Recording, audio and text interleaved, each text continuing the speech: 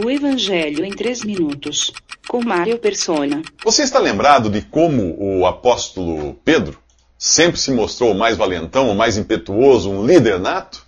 Um pouco antes, Pedro tinha afirmado categoricamente que jamais abandonaria Jesus, mesmo que todos os outros o abandonassem. Jesus o avisou que não seria assim. E o cantar do galo lembraria disso, dos 12 discípulos. Temos agora um que traiu Jesus, 10 que estão preocupados com ele, e Pedro, que parece estar mais preocupado consigo mesmo e com a sua reputação. Aquele homem tão impetuoso a ponto de sacar da espada para atacar os que tentavam prender Jesus, agora caminha nas sombras, com medo de ser reconhecido. Mesmo assim, alguém o reconhece. Uma criada diz que ele estava com Jesus, mas Pedro nega e corre em direção ao portão para ficar mais perto da saída. Outra criada o reconhece. Mais uma vez, ele nega sequer conhecer a Jesus. Uma terceira pessoa identifica como seguidor de Jesus pelo seu modo de falar. Mas ele imediatamente muda o seu modo de falar e começa a praguejar e a jurar não conhecê-lo. O galo canta e Pedro se lembra do que Jesus havia dito. Ele sai dali e chora amargamente. Quando você encontrar um super cristão, desconfie. Pessoas que fazem afirmações impetuosas com base em sua própria energia são as primeiras a abandonar o barco na hora do perigo. O cristão é, antes de tudo, um fraco, um incapaz, um dependente de Deus para tudo.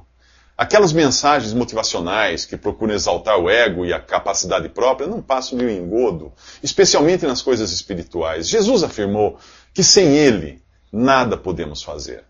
Nossa dependência já começa pela salvação, que não vem de nós ou de nossos esforços, mas vem de Deus.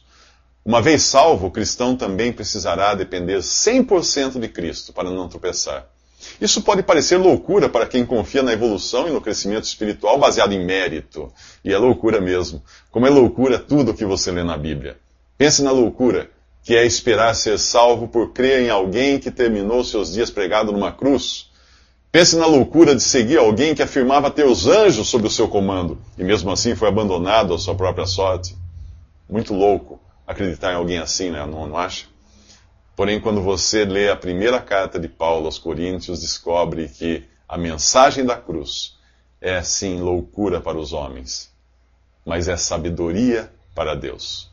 Pedro iria aprender a lição. No final da sua vida, ele seria amarrado e conduzido à morte sem oferecer resistência. Sua vida estaria entregue nas mãos daquele que era e sempre será a verdadeira rocha, Jesus. Mas nesse episódio nós o vemos negando conhecer Jesus e até mudando de seu modo de falar para salvar a própria reputação. Infelizmente, às vezes a gente faz isso também. Só para chorarmos depois como Pedro chorou. Nos próximos 3 minutos, Judas também se arrepende. Mas não como Pedro. Visite www.3minutos.net.